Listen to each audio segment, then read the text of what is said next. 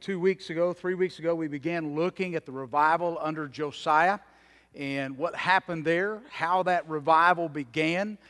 They found the book, they read the book, they heard the book, and then they responded to the book. There was a brokenness in their life for what God wanted to do. And then last week, we looked at Josiah's personal response. That you and I have to respond personally. Revival is not something that, it is something that takes place corporately, but it is something that takes place corporately because it began individually. It began in my heart, in your heart. And we talked about that revival and why that took place. And you know, there's a lot of neat things I could tell you about last Sunday, about why God impressed upon me to sit still. And you'll have no idea how hard that was to do that. But as you see this morning, I don't feel led of God to sit still. So I'm moving again and around. But this morning we're going to look at a passage of Scripture that deals with revival that began under John the Baptist. John the Baptist is Jesus' cousin. He is the forerunner, the one who would come in the spirit of Elijah to make straight the pathway for the Lord. He is the one who came preaching a very simple message of repentance. It was a message of God, and it was a message that from God prepared the hearts of the people to receive. It was something that God wanted them to realize, and what we have to remember is God was speaking that message to religious people. I mean, the people who were going out to John in that Jordanian countryside were, for the most part, Jews. And they were people who were called people of the book. They knew what the Word of God said. Most of the men who were in that deal, and this isn't a discriminatory thing, it's just the way society was in that day and time. Most of the men who were in that crowd that day, and certainly all of the boys, would have the first 5 books of the Old Testament, what we know as Genesis, Exodus, Leviticus, Numbers, and Deuteronomy, memorized verse by verse. They would know when John began to speak and when he began to say, I'm the one who's come in the spirit of Isaiah, I'm the one that's come to make the pathway straight. They would know immediately what passage of Scripture he was talking about from Isaiah. They would have known religiously everything that was going on. So we're not talking about people who weren't religious. We're talking about people who knew religion. And John has probably one of his most specific and direct statements that he makes to the religious elite. And he tells them, as he speaks to them, he challenges them with the fact that revival is something that should come to their heart. And not only should it come to their heart, but the religious people, when revival comes, it ought to be the thing that they lead out in. It ought to be what God wants us to do. So this morning, we're going to look at this message, and my prayer is that you and I will hear some words that were written 2,000 years ago as very applicable to your heart and my heart today. And my message this morning is to challenge God's heart for revival. That's what He wants, is for you and I to be revived. So if you have your Bibles open there to Matthew chapter 3, if you would please stand with me this morning as we honor the reading of the Word of God. In verse 1, in those days John the Baptist came preaching in the wilderness of Judea and saying, Repent, because the kingdom of heaven has come near. For he is the one spoken of through the prophet Isaiah, who said, A voice of one crying in the wilderness, Prepare the way for the Lord, make His paths straight. John himself had a camel hair garment with a leather belt around his waist, and his food was locusts and wild honey. Then people from Jerusalem, all Judea, and the vicinity of the Jordan were flocking to him, and they were baptized by him in the Jordan River as they confessed their sins. When he saw many of the Pharisees and Sadducees coming to the place of his baptism, he said to them, Brood of vipers, who warned you to flee from the coming wrath? Therefore produce fruit consistent with repentance. And don't presume to say to yourselves, We have Abraham as our father, for I tell you that God is able to raise up children for Abraham from these stones. Even now the axe is ready to strike the root of the trees.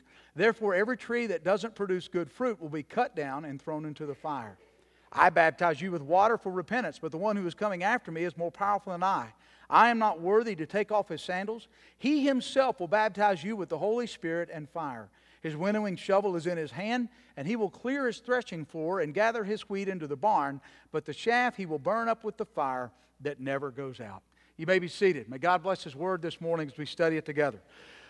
John wanted the people of Israel to understand there is more to this life of faith than religion. Okay, religion is a pathway. It is a vehicle. It is the conduit that God uses to teach us what it means to have a relationship with Him. And so John was writing to a very religious people, and this is what he says. Learn to hear the message that I am preaching to you. And that message was very, very simple. The first thing that the message is, and the message I think that is for us today, wherever we are, old, young, middle-aged, whatever you think middle-aged is, man, woman, boy, girl, child, youth, teenager, the message is very simple for each of us. And the first part of this is repent. If you look in verses 1 through 7, Matthew's writing, in those days John the Baptist came preaching in the wilderness of Judea and saying, repent, because the kingdom of heaven has come near. That's the message. That's very simply what he said. It's not a great theological treatise. It's not something that is in depth. It doesn't take very long to get it out. It's just very simply this, repent. And what John was saying is, change your mind and act upon the change. That's what the word repentance means. It means that these people were doing things, they were religious, but there was something that was missing from their life. And so John is teaching this message, repent, confess your sin, prepare your heart for the Lord. When Matthew quotes that passage of Scripture that he is the one who is making level the path, John's baptism didn't save people. John's baptism was a baptism of repentance that prepared their hearts to meet Messiah. Messiah was going to save. And so when they came and confessed their sin, when they came in repentance, what they were saying is, my heart is open for what God wants to do in me and to me and with me. They were preparing themselves for what Jesus Christ was going to be. So John says the first step in that is to repent. It is to change your mind and to begin to act on the change of what God has talked about and what He is doing. John wasn't looking for remorse. He wasn't looking for people to say, well, man, I'm sorry I got caught with my hand in the cookie jar. I'm sorry I've been in sin. He wasn't looking for guilt. He wasn't looking for ridicule. He wasn't looking for people to necessarily show some outward sign of this big emotional thing. John was looking for a changed life. That's what repentance is. Repentance is the evidence of a changed heart, a changed life, something that God wants to do in their midst. And so John comes and he says, repent, show the evidence of a changed heart. And if you don't, judgment's coming. I'm asked a lot of times why I get so emotional about this book. Why is it that sometimes I'm moved, and it's not just sometimes anymore. It seems like every Sunday something moves me to the point of tears as I preach. And you know, I don't want to be like W.A. Criswell. I love W.A. Criswell. He was one of the most godly, powerful preachers our denomination has ever known. But W.A. had the ability to put a tear in his voice at just the right time of the invitation. Okay, he could do that, and I want you to understand that's not what I'm doing. Okay, I mean there are times where I am moved emotionally every single Sunday that I preach, and let me tell you why that is. I believe the words of this book are true. And I believe the warnings of this book are true. And I believe the promises and the commands of this book are true. And because those things are true, I believe God is going to hold us accountable in my life and in your life. He's going to hold us accountable in our families. He's going to hold us accountable for the people that we work with. He's going to hold us accountable for the way that we've allowed this truth to impact us, not just in what we do in a building on Sunday morning, but He's going to say, look, here is my life for you. How did you live the life that I've called you to live? I'm telling you, this book is infallible. It is inerrant. It is holy. It is true. And what God says there about my life and what He says about your life is to be the example that we are to be. And if you and I can't get worked up about what the Word of God says about how I'm supposed to look, then there's a problem with our life. That's why I get emotional. I believe people are really going to die and go to a place called hell that is real. And it hurts, and it burns, and it is torment forever and forever. And it is not a place that God intended any man, woman, or child to be in. It is not a place where He wanted people to be. Hell was made for the devil and his angels, those who followed him in rebellion. But God will allow people to go there if they reject Him. And you and I have got to begin to take seriously the command of God to be the people of God as God has called us to be. It's real. That's what God's saying. You and I have been called to be who God has called us to be. So I ask you the question, are you ready for the Lord to come? John's message was repent, for the kingdom of heaven, the kingdom of God has come near. In the book of Revelation, John the apostle writes and says, even so, Lord Jesus, come. Are you ready for Jesus to come? Has there been a time in your life where your heart has been changed and everything has been made new? There's a story in the book of Acts that Luke narrates about a man that we know simply as Simon the sorcerer. He was a magician. He was able to use sleight of hand and some demonic deception to deceive people. And people thought he had special power. And because of that, they paid him. So he used his power the wrong way. But the Bible says when the disciples came and began to preach in his region, he saw what real power was. And when he saw what real power was, he said, I want that. And he gave his heart to Jesus Christ, and his life was changed. How do we know that? Because the Bible says, as they recount the story of Simon, that he believed. It is the word to put faith in. He believed in what the apostles were saying, and he was baptized. And not only that, he left his way of life, and the Bible says he began to follow the disciples. So this isn't just a guy that started and made an emotional decision. His life changed. He follows the disciples. He spends time with them. He hears them. He begins to grow in his faith. But later on in his life, he sees that when the apostles would pray for people, that a special power was given to them. And he says, with a bad attitude, I want that power. And I believe Simon's motives are pure. I think Simon wanted to use that power for good. I don't think he wanted to use it for himself. I don't think he wanted to use it to make money. But he didn't know how you get it. So what did he do? He reverted to the ways of the world. He pulled out his wallet and he started counting money. He said, how much? And they said, how much does it cost? How much does it take for me to get that? And the Bible says that the apostles prayed over him, may your money perish with you, because you thought you could buy the Spirit of the living God.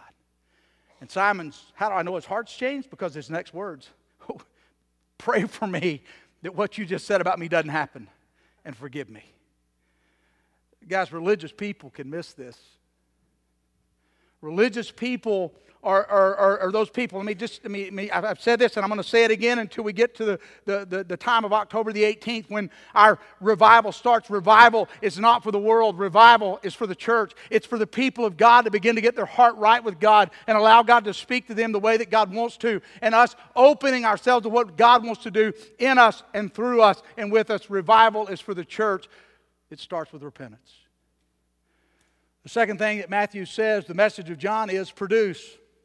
Look at verses 8, 9, and 10. Therefore, produce fruit consistent with repentance, and don't presume to say to yourself, we have Abraham as our father, for I tell you that God is able to raise up children for Abraham, even from these stones. Even now the axe is ready to strike the root of the trees. Therefore, every tree that does not produce good fruit will be cut down and thrown into the fire.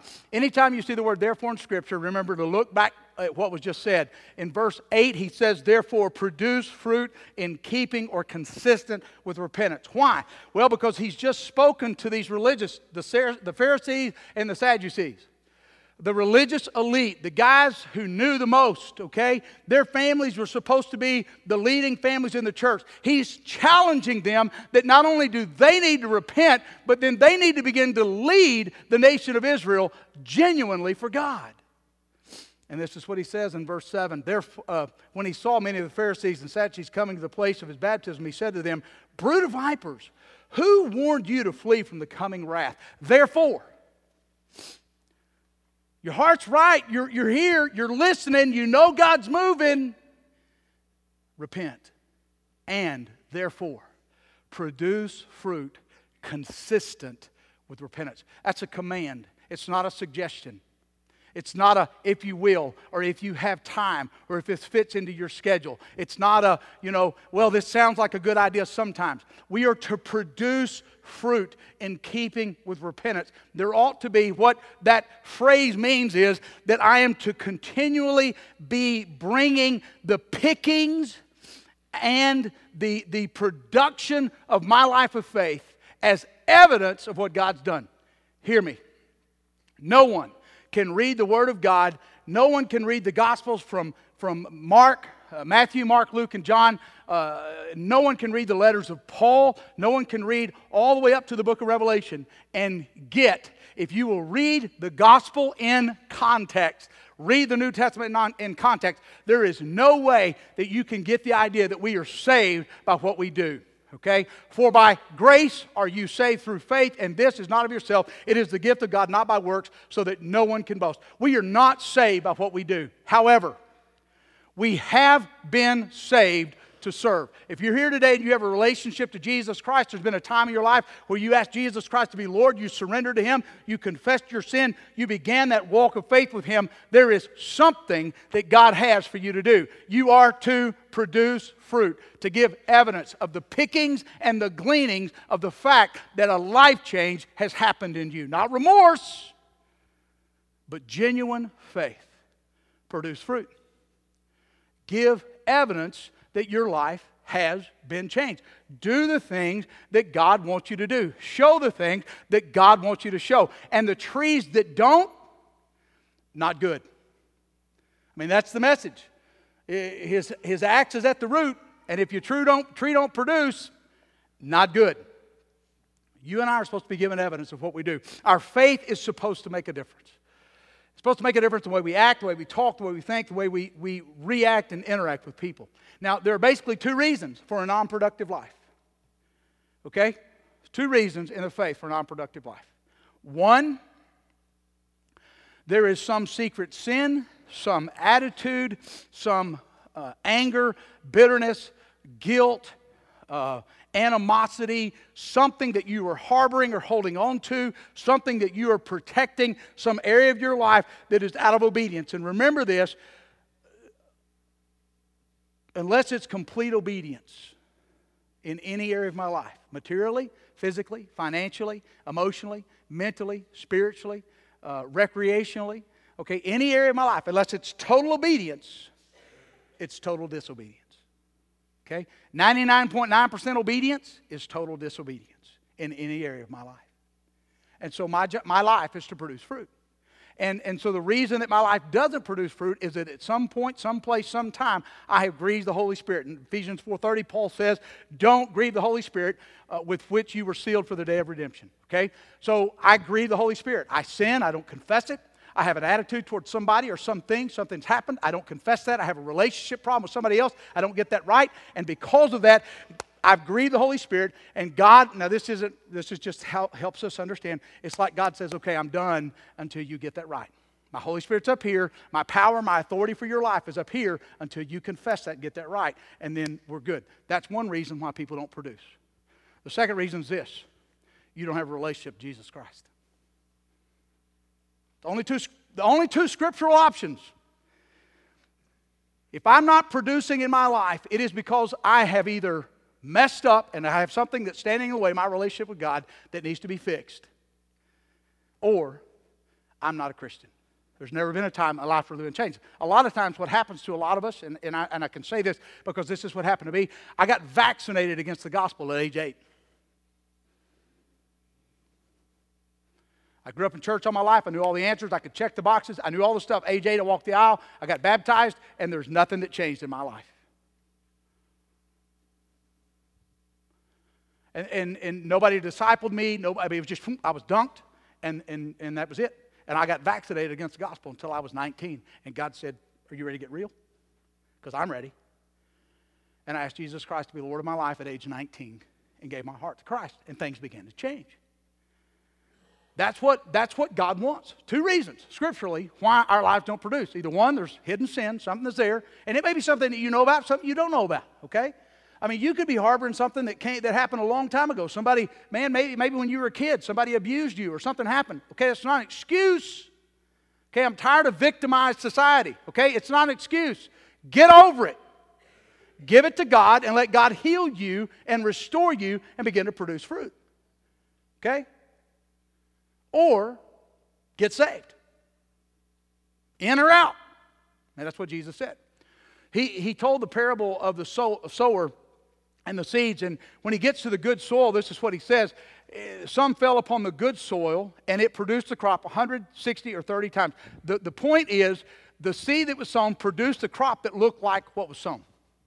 And so there ought to be something being produced in our life that looks like the Son of God in our life. Okay? It begins to resemble. We are Christian, Christ-like. We ought to begin to resemble Christ every day of our life. There ought to be something being produced in us. And I think ought to be something being reproduced. Okay? That means we ought to be sharing the gospel with people, and we're sowing good seed. Now, that's not all on you. Okay, you could share the gospel every day of your life with people, and they may not be good soil. Okay? The seed fell on good soil, and it produced. Now, I think we also have a responsibility to make soil good, to get some rocks out of it and to cultivate the soil, develop those friendships, those relationships, live our life of faith consistently, develop that soil in somebody else so when you get a chance to share the gospel, they hear it and receive it, okay? I mean, there are very few of those people who just walk up with the Bible and hit somebody up the side of the head and say, get saved, okay? There are not many people that can do that. We need to be cultivating that soil, but whether or not they get saved, that's not on me. My job is to scatter seed, and if it's good soil, it'll receive it. But my job, my purpose is to allow God to get more of me so that what is produced in me daily looks more like Christ. And that means I ought to look more like Jesus today than I did a few years ago, and I certainly ought to look more like Jesus today than I did the day I got saved. And so things ought to be changing about you. I've told you about how God is convicting me about saying that word, okay? And I appreciate all the texts that I get from you throughout the week that says, hey, you don't have to say your word today, I said it for you. I appreciate that. You have no idea how much that blesses me that I don't have to use that word, that you can use it for me, okay? But you know what? I mean, 3 or 4 months ago, I could drive in Dallas traffic, somebody cut me off, and I could say, you idiot! It didn't bother me. I could look at the TV, and somebody make a boneheaded play, you know, that's being paid millions of dollars a year to play some sport. They ought to be better than that, and they just do something that's just stupid, and I would go, you idiot! Okay, I had no problem saying that. And the Holy Spirit one day went, hey! No more. When you say that, you're talking about somebody I made in my image. No more. Now, for you, that may not be a sin. For me, it is, okay? And so for me, that's just where I was. And that's where I've gotten to, that I got to work through that. That's, to me, those are those productions of the Holy Spirit where God begins to say, hey, here's an area of your life I need more control. Here's an area of your life I need to be more of who I'm supposed to be. You need to bring it down. You need to tone it down a notch. You need to let me be Lord here, okay? I'm officiating football, you know that, and lately all I've been doing is six-man football, okay? And I want to say at the outset, I love six-man football. It's easier to officiate. There's fewer people that can hide the stuff that they do wrong, but I also hate six-man football because on average, I'm running anywhere from about 5 to 8 miles a night. Every Thursday and Friday night. I carry my phone in my pocket, it's got that little heart monitor deal, and I'll pull it out and go, good Lord, no wonder I feel the way I do. But it's, now I'm losing weight, so it's helping, and people are paying me to lose weight, so that's a good thing, all right? But last Thursday night, I was down in Gordon. I was calling a junior high game and a JV game, and there's not a lot of people at junior high and JV games and six-man football, and so it's kind of quiet in the stadium. And we got through, and the team from out of town wasn't having a good night. Gordon was winning, and there was a gentleman in the bleachers on the visitor side, and it was quiet, so we could hear every word, and he didn't like a call that we made. Okay? Why are you doing that? That ball's supposed to be here. Wait, you know, and like we had one little poor kid, a guy got hit, and they picked him up, and they carried him all the way back here and dropped him here. Well, forward progress stops here. So we moved the ball 7 yards back up, and he started in, why are you giving them 7 yards? And we can hear every word that he's saying. And I wanted to help him so badly. And finally, our head official looks at the coach and says, do something with him. He said, answer him. And I wanted to. I wanted to answer and explain to him why he was that word that I'm not supposed to say. And so we meet during a timeout, and we're talking. And I looked at the officials working on the sidelines. I said, man, he is wearing you out. And he said, they say he's a preacher.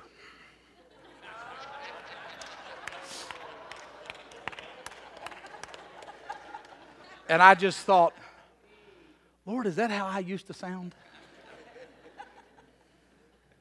Yeah. Now, fortunately, I was doing it at football games where there were a lot more people, so my voice didn't carry when I was in the basketball gym or on the baseball field. And I thought, Lord, man. And when that other guy told me that, I just said, praise God. And he said, what? And I said, I'm not that way anymore. I'm not that bad anymore. God's working on my heart, okay? It's changing. And that's what it means to produce fruit, that my life begins to look more. Doesn't mean I'm perfect, and it doesn't mean I got a long way to go, but that I am producing what God wants to happen in my life. And the only way that can happen is this third thing. Look very quickly, verses 11 and 12. Jesus is coming, and John is professing that, and this is what he says. I baptize you with water for repentance, but the one who is coming after me is more powerful than I. I am not worthy to take off his sandals. He himself will baptize you with the Holy Spirit and fire. His winnowing shovel is in his hand, and he will clear his threshing floor and gather his wheat into the barn. But the chaff he will burn up with fire that never goes out. John's baptism didn't save them, okay? John's baptism prepared their heart to meet Messiah. It prepared their heart to be introduced, and it prepared a people who were ready to hear they were going to be saved. Faith and salvation's always come the same way, by faith in God's grace. Even the Old Testament, the sacrificial system was faith. It was faith that the blood of a bull or a lamb or a goat could take my place and appease holy God. It's always been faith. And so what John is saying here is, my baptism is not going to save you. My baptism is baptism of repentance, but there's one who's coming, and he's going to baptize you with the Holy Spirit and with fire. One baptism. Okay, I know some people today want to try to teach two baptisms, but in the Greek here, this is one article. The Holy Spirit and fire. It's all the same thing together.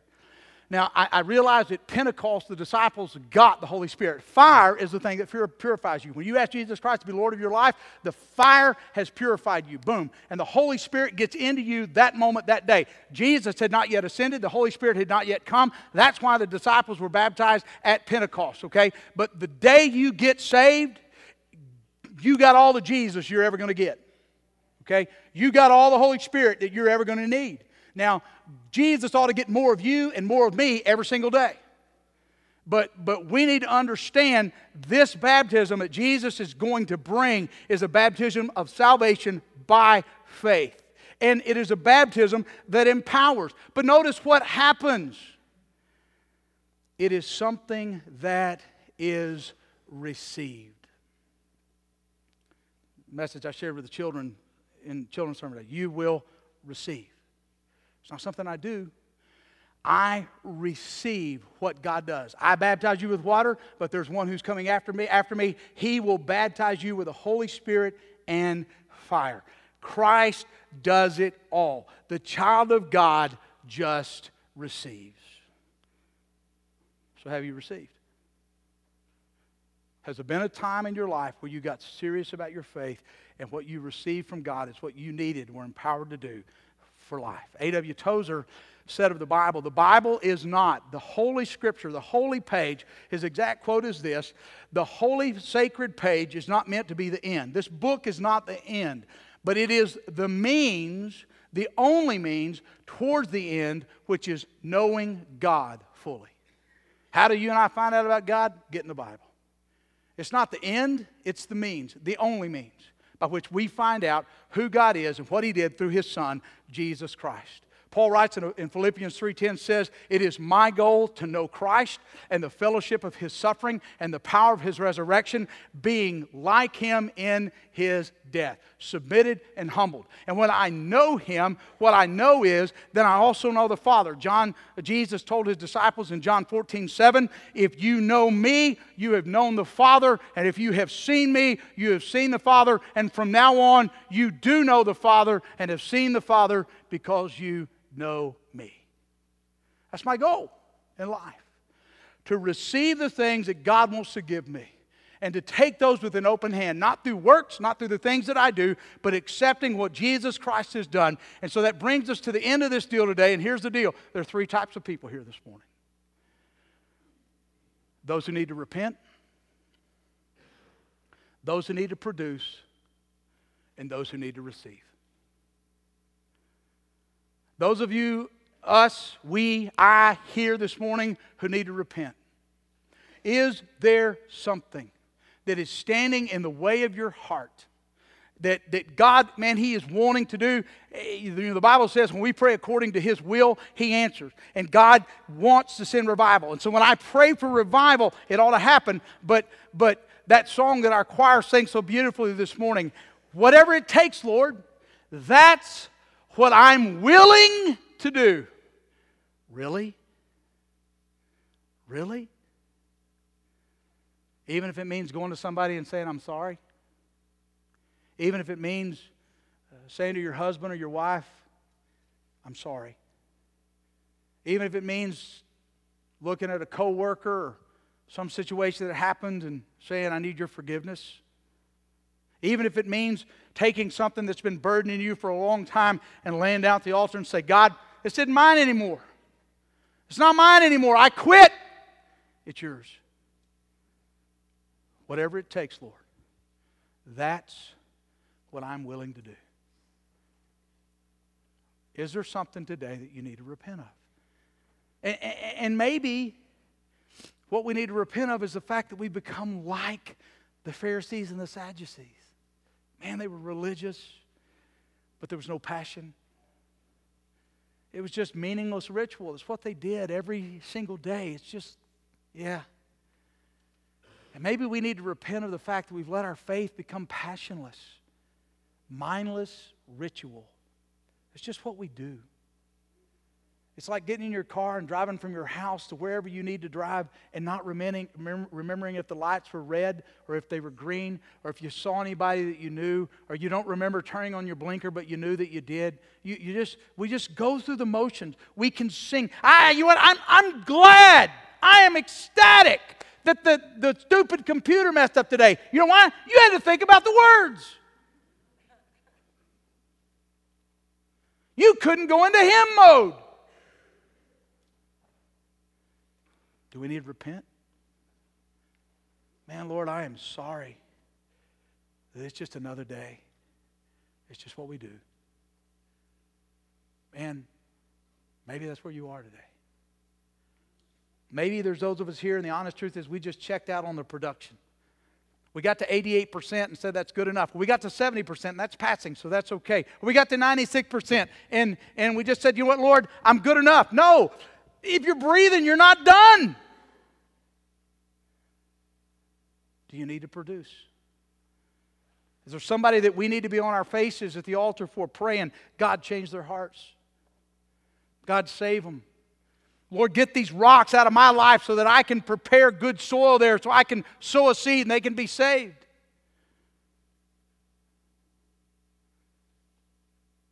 There's some of you here that's honest truth this morning. You just need to receive. You can't do it. God's calling you, and all you need to do is take hold and say, Lord, I quit. I surrender all. I receive.